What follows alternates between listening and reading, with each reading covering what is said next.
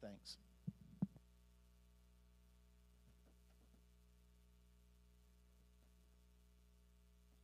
Good morning. Good morning.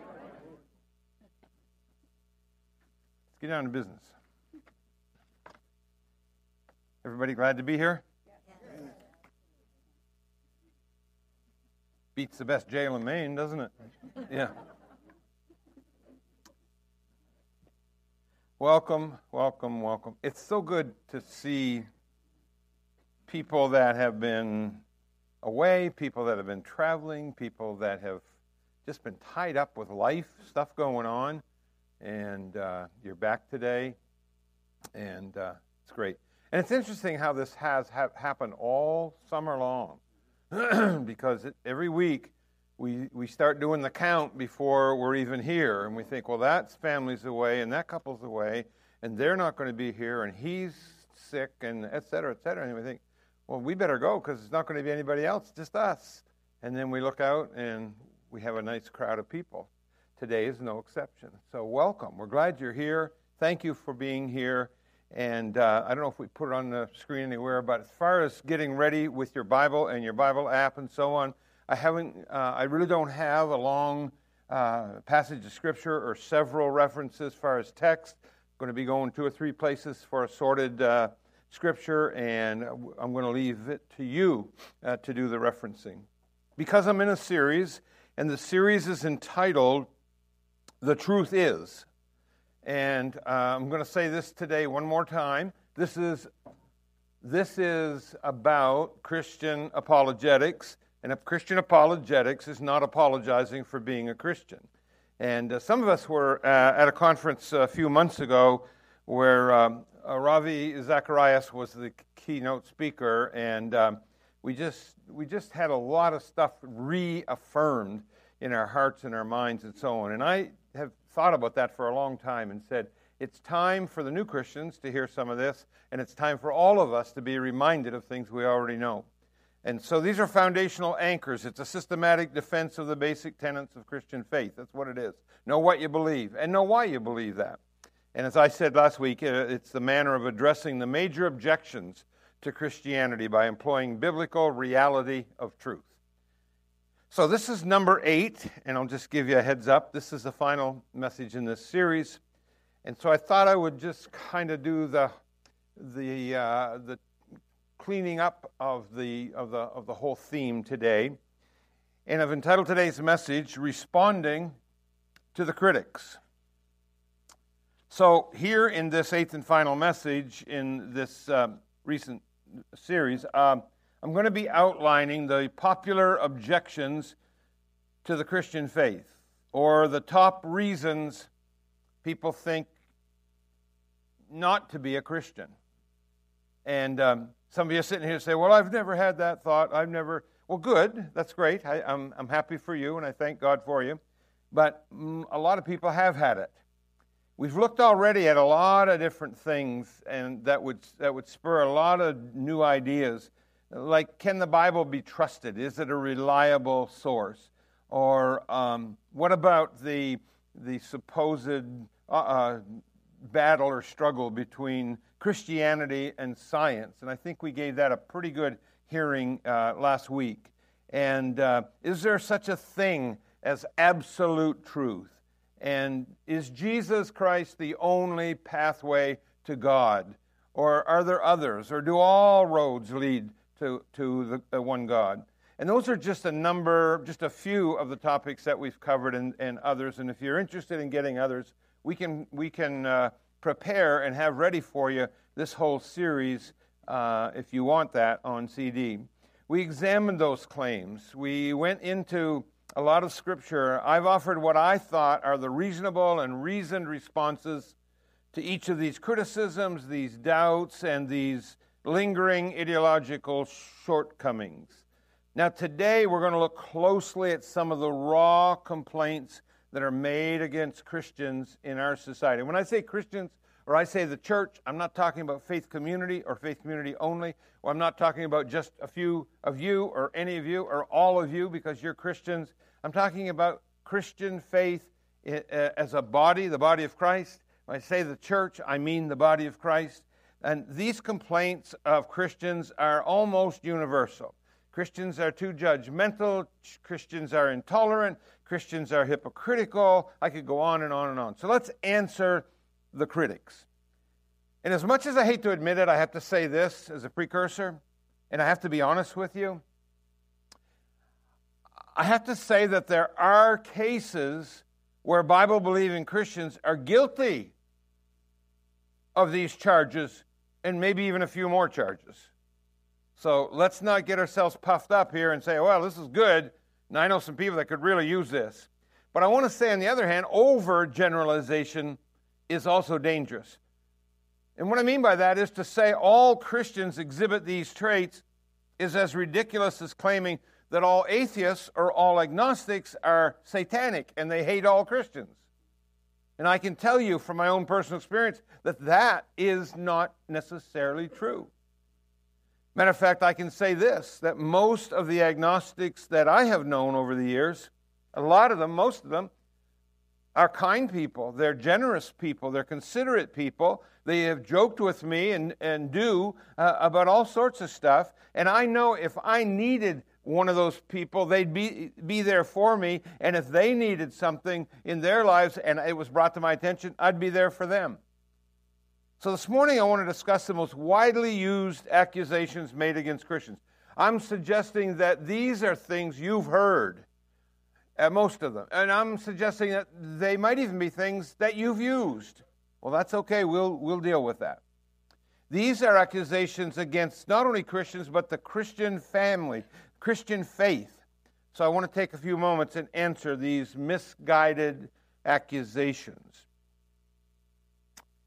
So the first major criticism or complaint is Christians are too, what? I think I heard, I'm not sure if I did. Judgmental. Okay, thank you. You know, up until just recent years, the most famous verse in the Bible, saint and sinner alike had heard it and probably could quote it, was John 3:16. For God so loved the world that he gave his one and only Son, that whoever believes in him shall not perish, but have everlasting or eternal life. Right?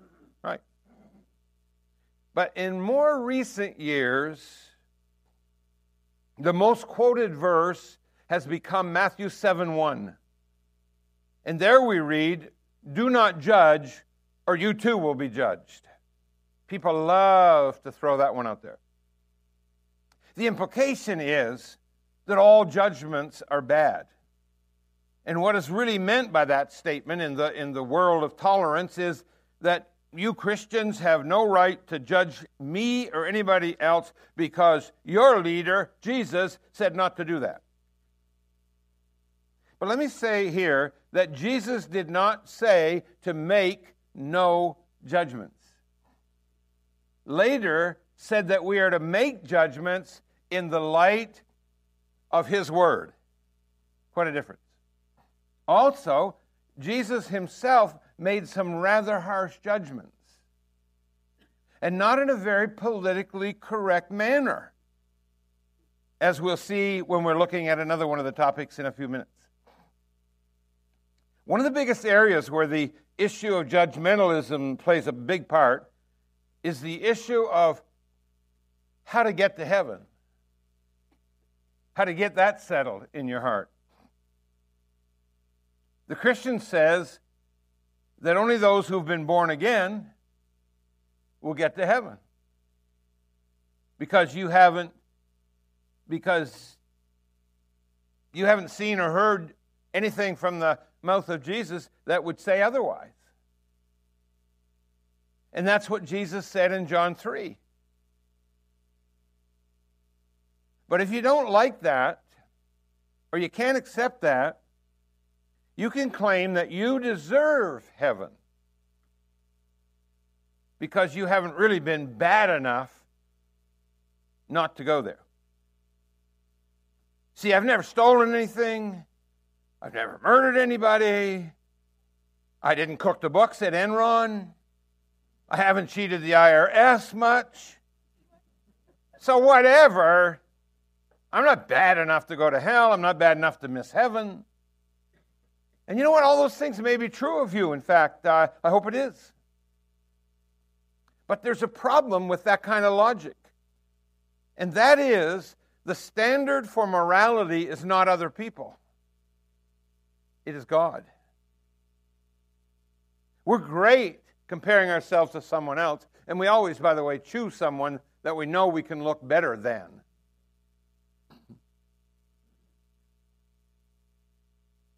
God's standard is perfection. And by that standard, then, let me just give you the bad news. No one will ever stand a chance to get into heaven.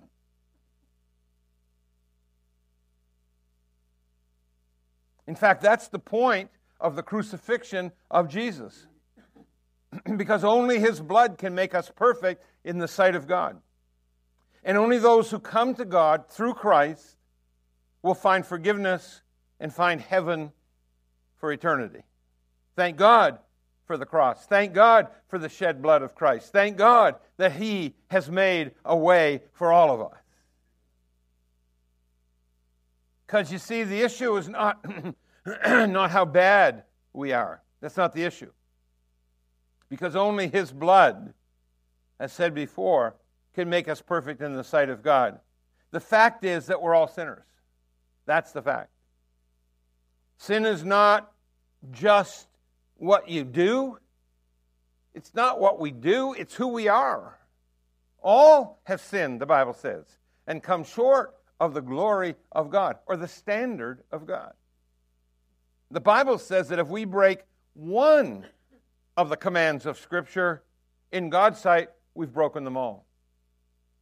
But here's the bottom line that people use. Christians are not the ones being judgmental. When it comes right down to it, the job of Christians is not to be judges, but rather to communicate God's judgment, and not just judgment, but judgments that are outlined in His Word. Unfortunately, the attitude, and this is where it breaks down for some people of faith, the attitude of many Christians goes beyond this. And they think that because they've discovered the forgiveness of sin, they have it all together. And they have the right to be haughty. I always say haughty and snotty. They have the right to be smug. They have the right, they think, to be rude. They have the right to look down their nose at other people. And that's just how they treat some people who don't agree with them. And if that behavior, hear me carefully, that attitude is quite bothersome to you, then let me tell you, I stand with you in total agreement. Because if you truly appreciate what God has done for you in Christ, you will be humble in how you discuss it with other people, remembering that before you gave your life to Christ, you were in the same boat, headed toward an eternity of suffering and separation. God doesn't smile on that type of arrogance. Allow me to read just about one verse from Romans chapter 12, the 3rd verse. Paul says, "For by the grace given me, I say to every one of you, do not think of yourself more highly than you ought, but rather think of yourself with sober judgment, in accordance with the measure of faith God has given you." I'm just going to sum that verse up by saying God wants humility, not arrogance. And now, before we move on to the next section, I want to tell you about something I read recently about judging, and here it is. Never judge a man unless you have walked a mile in his shoes. Then, you didn't know there was a second part to this, then you will be a mile away and he has no shoes. A young couple moves into a new neighborhood.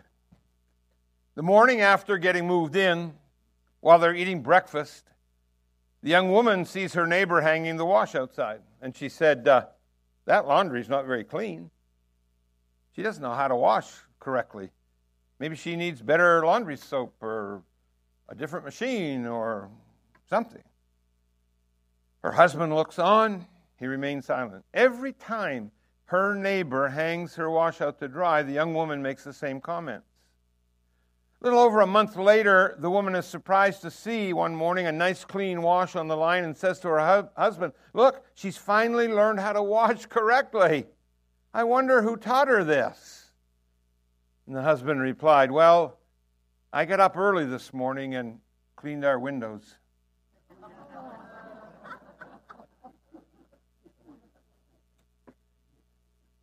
And so, be careful, Christian, so it is with life. What we see when watching others depends on the clarity of the window through which we look. You gave me the exact response that I was hoping for. Total silence.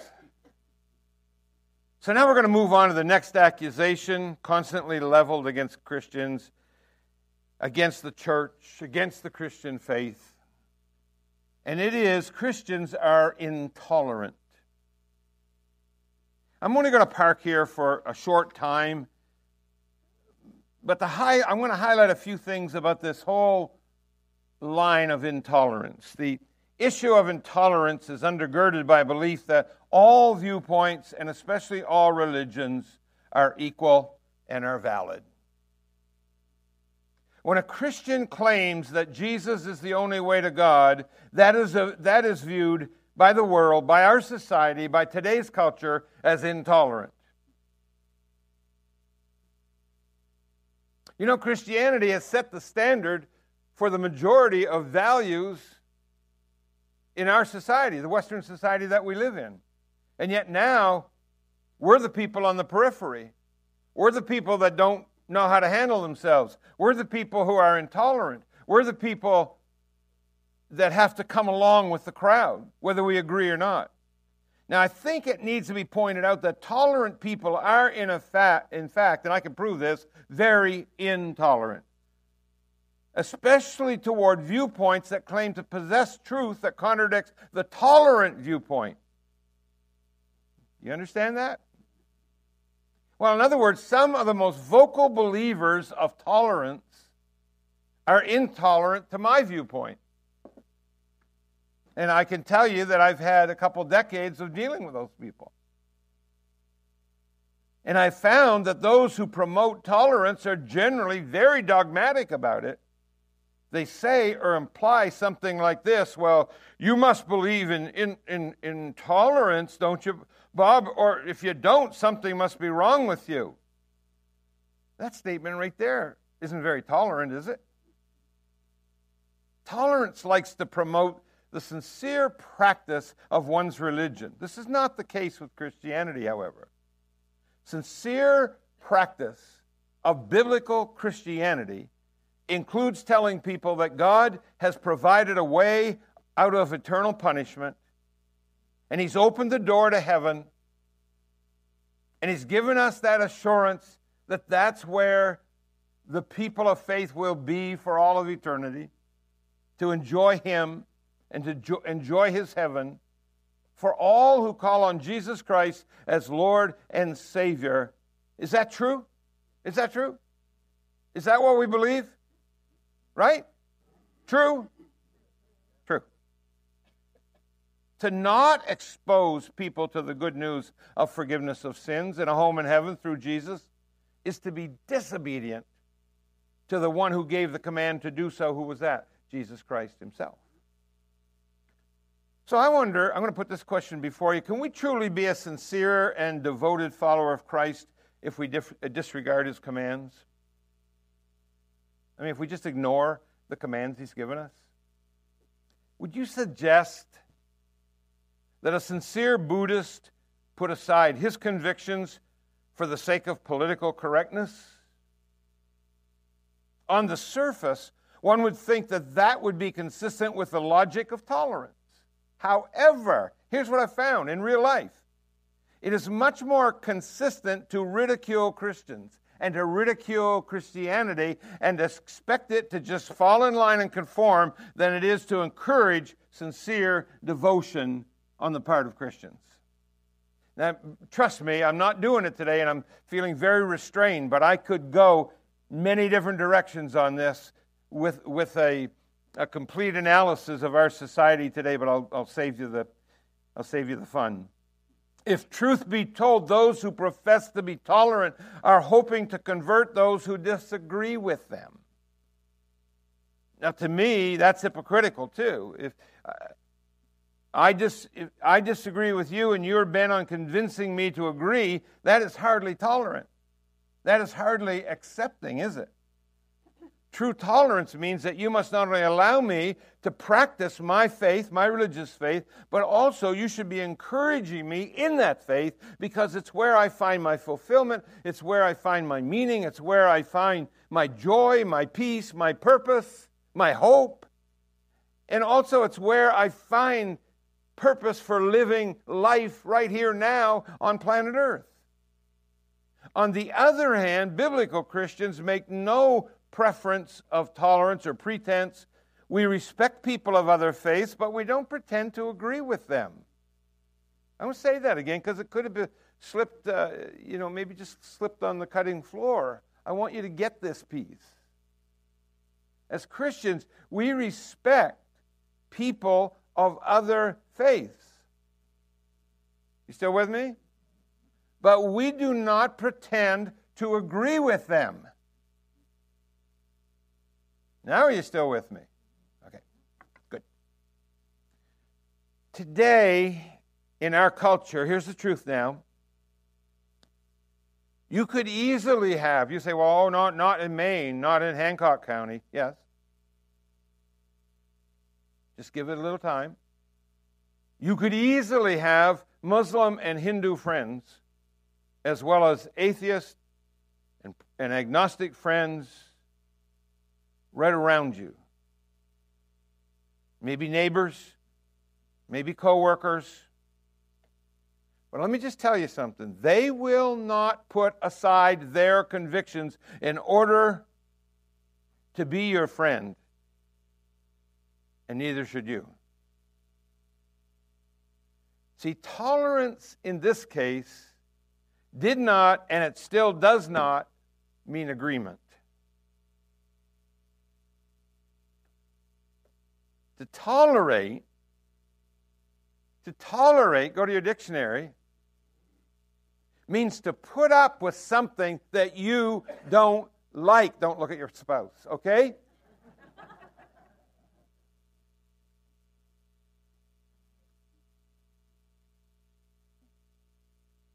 However, in the 21st century society now, we're not asked to just put up with something. We are asked to accept, to embrace, and even celebrate things that we don't agree with. And if we don't, we're intolerant. We're kooky. We're on the fringe. And the thing that I've noticed more than anything else, I should have known it anyway, but I had to have it proven to me about 1,000 times, is that it does never work both ways. Doesn't go the other way. Not when it applies to biblical Christianity. I'm going to make a political statement. I can't help myself. I know some of you are getting ready for the kickoff at 1 o'clock, and it's big football day and all the rest of it. There were some big upsets in the college yesterday. But you know what? I'm getting sick, sore, and tired of the NFL. There, I said it. And you can quote me. And it's been recorded, and I don't care who hears it. They're not going to punish players who won't stand up for our nation. Players who are signing multi-year contracts worth over $100 million, saying they don't have a chance in this country. Well, they don't have a chance. What chance do we have? But it wasn't very many years ago, was it? And you've heard the name. When Tim Tebow wanted to kneel down on the sideline and say a prayer before a game, he was punished for doing that. And that's a perfect example and illustration of the point I'm making. It doesn't work both ways when it applies to biblical Christianity. And therefore, by a large swath of population, Christians are regarded, we're all intolerant. I said I wouldn't park there long, and I'm not going to camp out. So I'm going to go to the last accusation, which is often leveled against Christians, and we're going to consider today this one. You've heard it probably. You may even have said it at one time in your life. That's fine. This is, I think, the most commonly used. No, I'm not interested in your church. There are just too many in the church. Just too many. Now, when I hear that, here's my stock answer. Don't let that bother you. We still have room for another one.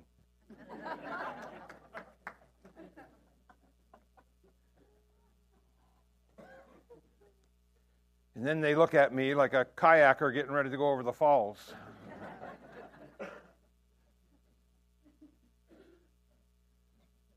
It has been said that some Christians spend 6 days each week sowing their wild oats, go to church on Sunday and pray for crop failure. Ever met anybody like that? I'm sure you have. Most of us have. See, hypocrisy is a very real problem in the church.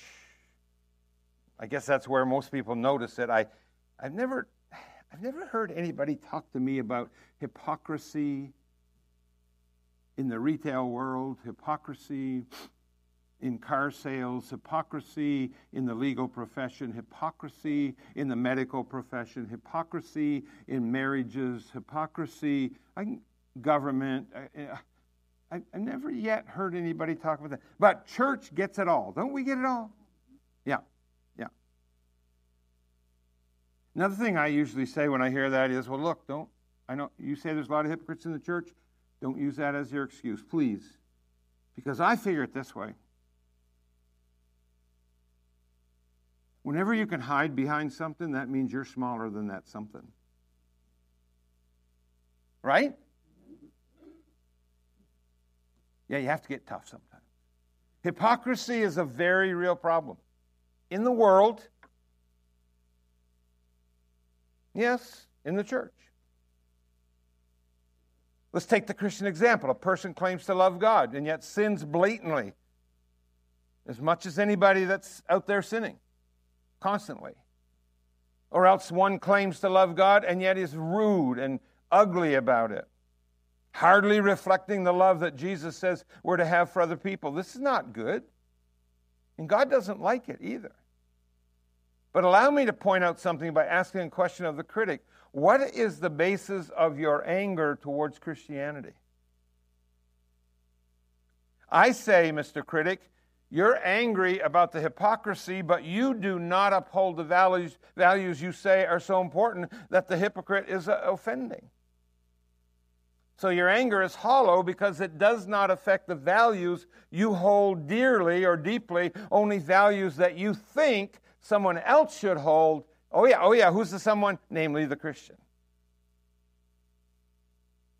Now tell me, is that being truly honest? No.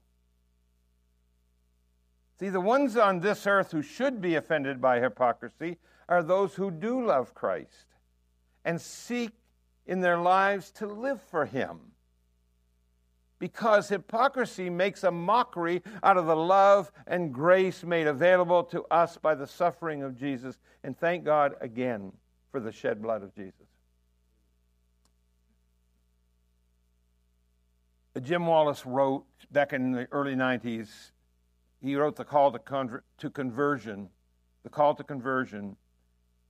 And in it, he gave his testimony, and I'm not going to read it all, but I want to read a piece of it, and I want to quote him, and here's what he said. When I was a university student, I was unsuccessfully evangelized by almost every Christian group on campus. My basic response to their preaching was, how can I believe when I look at the way the church lives? And they answered, oh, Jim, don't look at the church, look at Jesus. Here's what he said. Here's the end of the quote. He said, I now believe that statement is one of the saddest in all the history of the church. And I'm going to stand before you and confess this morning, I've used that rationale. I've used that kind of reasoning It is so faulty. Hear me very carefully, because this is important. People should be able to look at the way we live and begin to understand what the gospel is all about. Our lives must tell them who Jesus is, and our lives must tell them what Jesus cares about.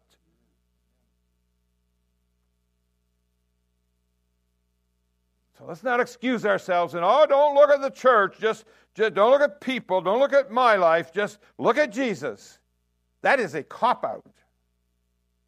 People should be able to look at the way you live and I live and begin to understand what the gospel message is and what it's about and how it's so life-transforming and how it brings hope and meaning and purpose to our lives. Our lives must tell them who Jesus Christ is and what he cares about and what his mission on earth is and was and what we must do to be saved. Jesus himself quotes a passage from the prophet Isaiah to describe these people. Here it is. He said, "These people honor me with their lips, but their hearts are far from me." The bottom line again is that God hates hypocrisy even more than you and I do. He really does. So we need to be careful too. Had the joy and privilege many years ago to personally meet Zig Ziglar. How many have ever heard of Zig Ziglar? Some of you maybe read some of his books. He said this, that if you are thinking you'll stay away from church because it has too many hypocrites, don't let that stop you. And as I said earlier, there's always room for one more. I'd guess that just about everybody has been a hypocrite at one time or another. Maybe not about your faith. Maybe not about standing up for Jesus. Maybe not about spreading the gospel, but in some other area of your life. Or maybe you're kind of you're a paradox. You say you believe this, and this, and you're trying to live for Christ, and yet you're hypocritical because there are other areas of your life where you're not showing the love and the grace and the compassion and the forgiveness and the kindness of Jesus. So I'm going to lump us all together, if you don't mind me doing that, and I'm going to lump us all together if you do mind. I would say probably all of us, probably each of us, has at one time or another in life been hypocritical. I'll just put it this way, about something. Agreed? Amen? Amen. Give me an amen. Woo! The only four-letter word we allow in here.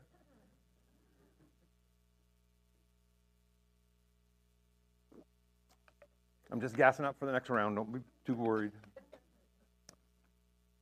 Can't go without fuel. All right.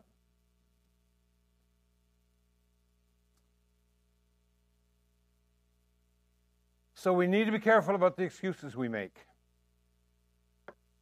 We need to be careful about judging somebody else to make ourselves look good.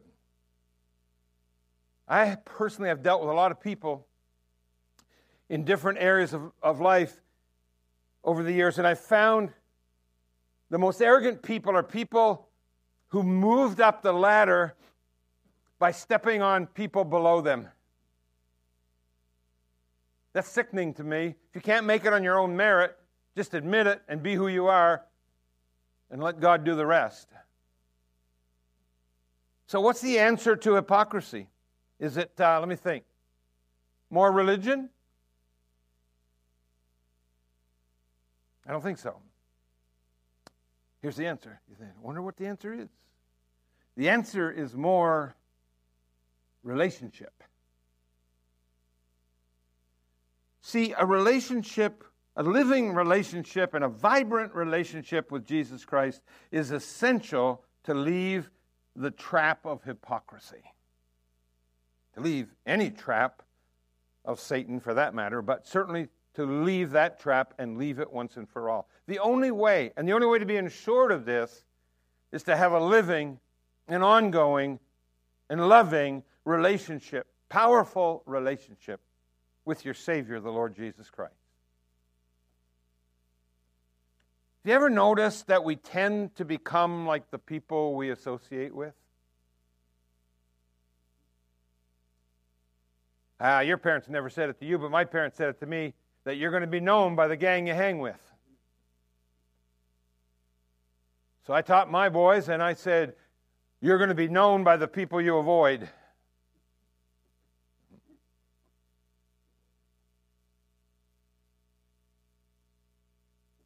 But it's true.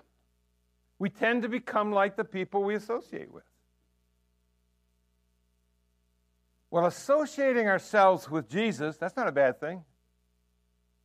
Helps us to become more like Him. We associate with Jesus by developing a relationship with Him and with others, seeking to be Christ-like. Not a bad thing. Is hypocrisy a problem? It is. Hypocrisy indeed is a problem today, and it's a problem, again, generally speaking, in the church. And it's probably a problem in some churches more than others.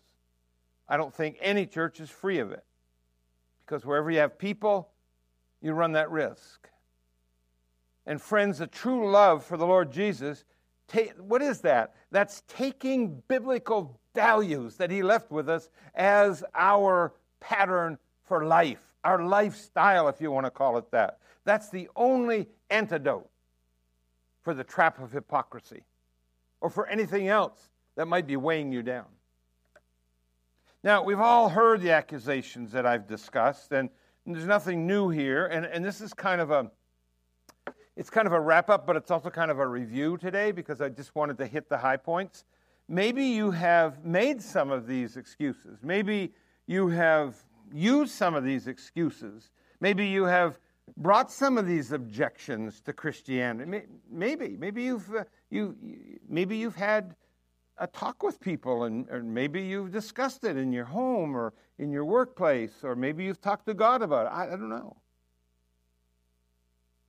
But I know in all fairness, there are plenty of Christians around who fit the bill.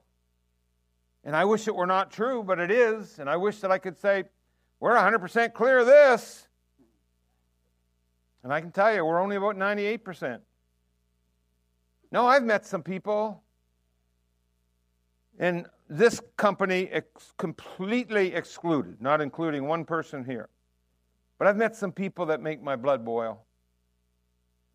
And even make what's left of it, my hair stand on end.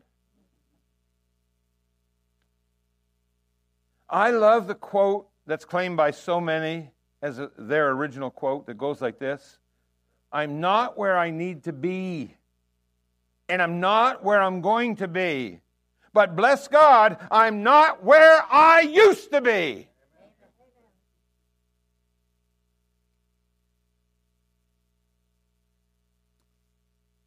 I want to read a true story for you. I read this a few months ago, author unknown to me.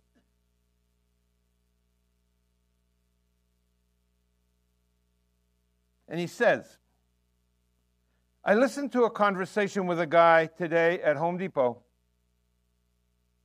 Now, I'm sorry, Walmarters, it could have been Walmart, but it wasn't. It was Home Cheapo, okay?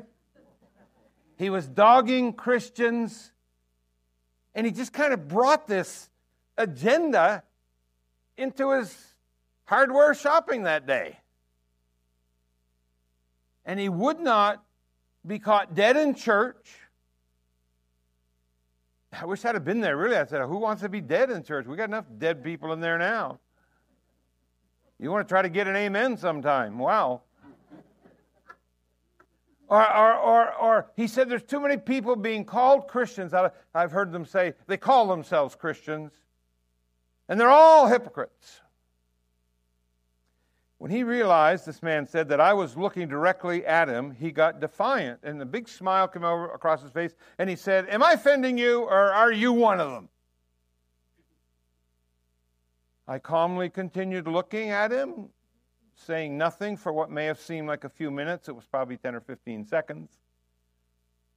It was enough time, though, that based on the look on his face, I could tell he was becoming confused.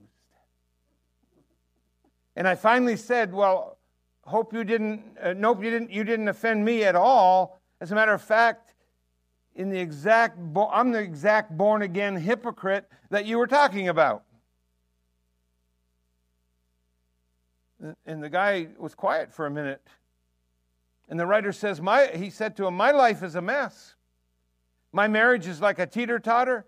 My kids are as dysfunctional as their parents. I have no doubt people who don't know me sometimes question my integrity and my ethics based on their worldview and based on my actions. And I seldom carry my Bible, and I always miss opportunities to share Jesus with someone else. But sport, what you need to realize is being an authentic believer and follower of Jesus, what most people call it, being a Christian, isn't about sin management and being perfect.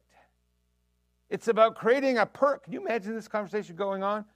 It's about creating a personal relationship with Jesus and others and accepting the fact that who I am today or was yesterday isn't who I will be tomorrow.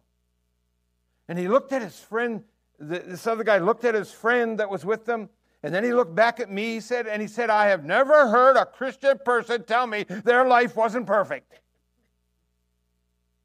Or at least that's how it always comes across. Thank you, buddy.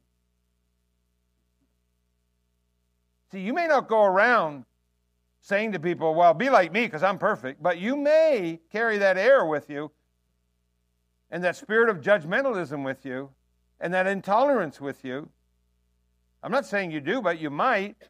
So listen, if you call yourself a Christian, then realize you will continue from time to time to be hypocritical.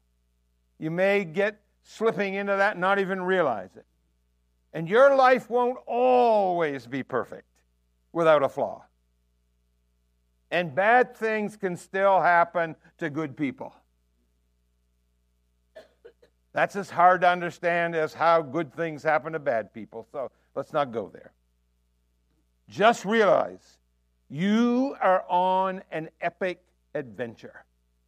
And you have to strive to become more like Jesus every day. Every day. Don't be asking, what would Jesus do? You know, the WWJD. Don't be asking that. Instead, ask this. Ask this. What did Jesus do? See, what would Jesus do is a total excuse. That excuses us. That's all up here. What did Jesus do? If you want to get that integrated into your lifestyle, that's all right here. And there's quite a difference. Quite a difference. You see, because Christians are imperfect doesn't negate the truth of the Scripture. You know, this Bible is still the Word of God, and it's still eternally true, and it's still verifiable no matter what. It's still divinely inspired. It's still the God-breathed Word.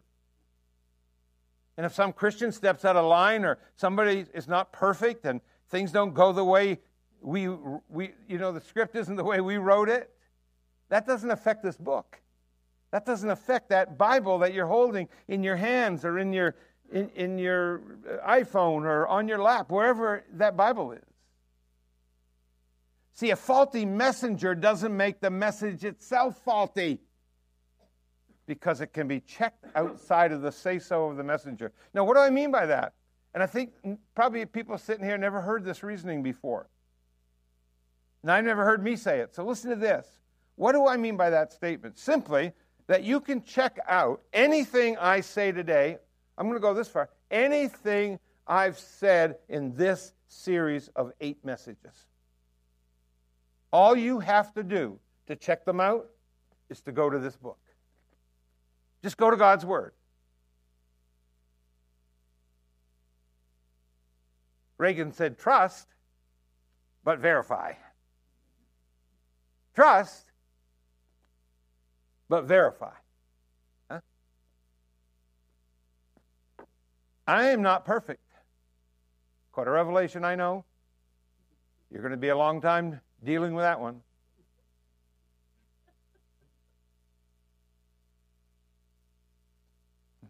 But God's Word is.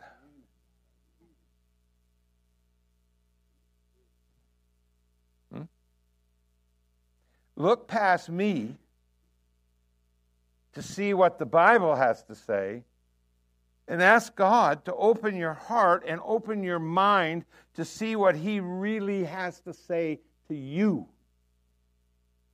If you're looking for a perfect church, give up the search. Because if you find one, the moment you join it, it won't be perfect anymore. I meet people at the door almost every Sunday, and I ask, what brought them? Where are you from? You're looking for? Oh, we're shopping. What they're really doing, it's that word, only you leave off the S at the start. Yeah. And I say, look, if you're hopping around and you're looking for the perfect church, this is the one you want to join. And that always gets a response out of them. I said, there is no perfect church, so you can stop searching and you can just come in and be who you are. And we serve a perfect Savior. Amen. But if you're looking to establish a relationship with God that's marked by love and devotion and a marked lack of the very complaints that have been leveled against Christians, you can have that today. You can have that. You can have that peace and that strength and that courage to move on. You can have that today. Like other relationships, you see, a relationship with God is a two-way street. He reaches out to you, and then you reach out to Him. In fact, you say, well, isn't it the other way around? No, He started it. He started it.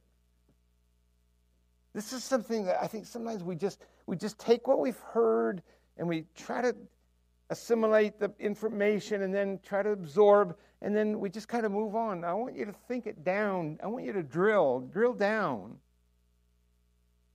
A relationship of any kind has to be a two-way street, right? So He reaches out to you, and you reach out to Him. In fact, He initiated it. How? He sent His only Son to die for you before you were even thought of. Think of that. There's nobody here 2,000 years old, is there? Say, well, I feel like I am. Matter of fact, nobody's ever lived that long. The person in the Bible who lived the longest was Methuselah. And how old did he live to be? 969 years. That isn't even 1,000. I mean, it's close enough I'd give it to him, but $2,000, can't do it. Huh?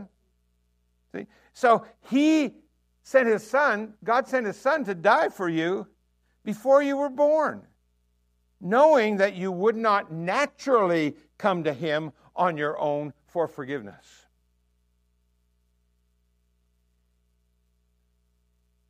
Listen to my next couple of things I say.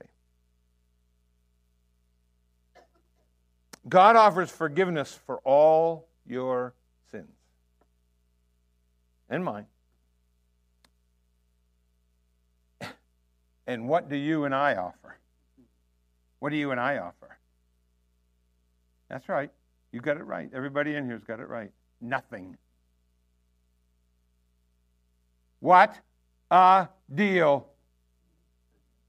Huh? He offers you forgiveness of every sin, past, present, and future. You say, how could he forgive the future sins? And I haven't even committed them yet. Because He's God. And He knows you better than you know you. So He sent His Son to make a way for you to have forgiveness of all sin and to have peace in your heart and to know that the door of heaven will open for you. And He did all that before you were even born. And that's what He offers. And what did you offer Him? A big fat zero. Nothing. What did I offer Him? Nothing. I look at that often in my life and say, God, you didn't get much of a deal here, I'll tell you. You offered all that and all you got was this. Wow. Wow. Are you sure? Yep. He sent His Son to die for you, knowing you couldn't and wouldn't naturally come to Him on your own. Here's the truth. We didn't offer Him anything. Why? Because we have nothing to offer. What do we have in and of ourselves as we are to offer God, to appease God, and to say, this should be enough. Surely you can give me a passage. No. The Bible says the best we have, here's how it's described in the Bible. The best that anybody ever had, or anybody has, is no better than filthy rags. That's not a pretty picture, is it? No. But that's biblical.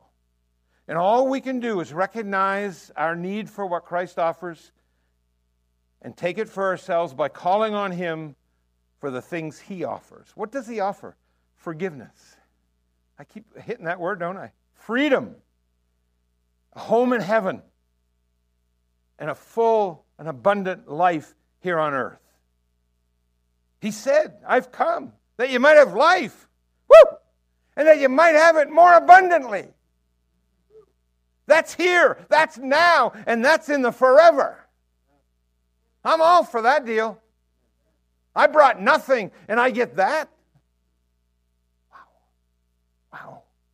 Then with His help, we turn from our sin. We believe that He died for us, and that He rose from the dead, and that seals the covenant for eternity. You don't have to go through anybody. You don't have to make amends to anybody. You don't have to do anything. You don't have to bring something. You don't have to go through some kind of ritual. No. Jesus said, I am the way, the truth, and the life. No man cometh unto the Father but by me. Not through Bob Crossway, not through any other preacher or priest or anybody else. That's not how you get there. Aren't you glad it's just a straight line? Yeah. One last thing. While it's true that God hates hypocrisy, He loves hypocrites. How can I say that?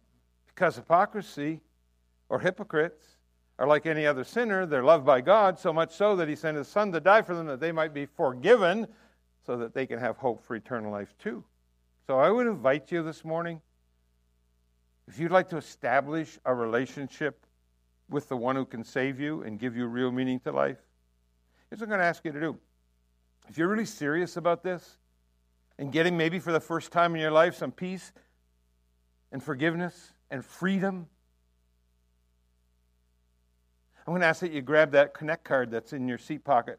And on the other side, I'm not even concerned about the name and all that stuff. I'm just going to ask you to go to the second side, and down about 2/3 of the way there's a line, and it says, I would like to know more about a relationship with Jesus Christ.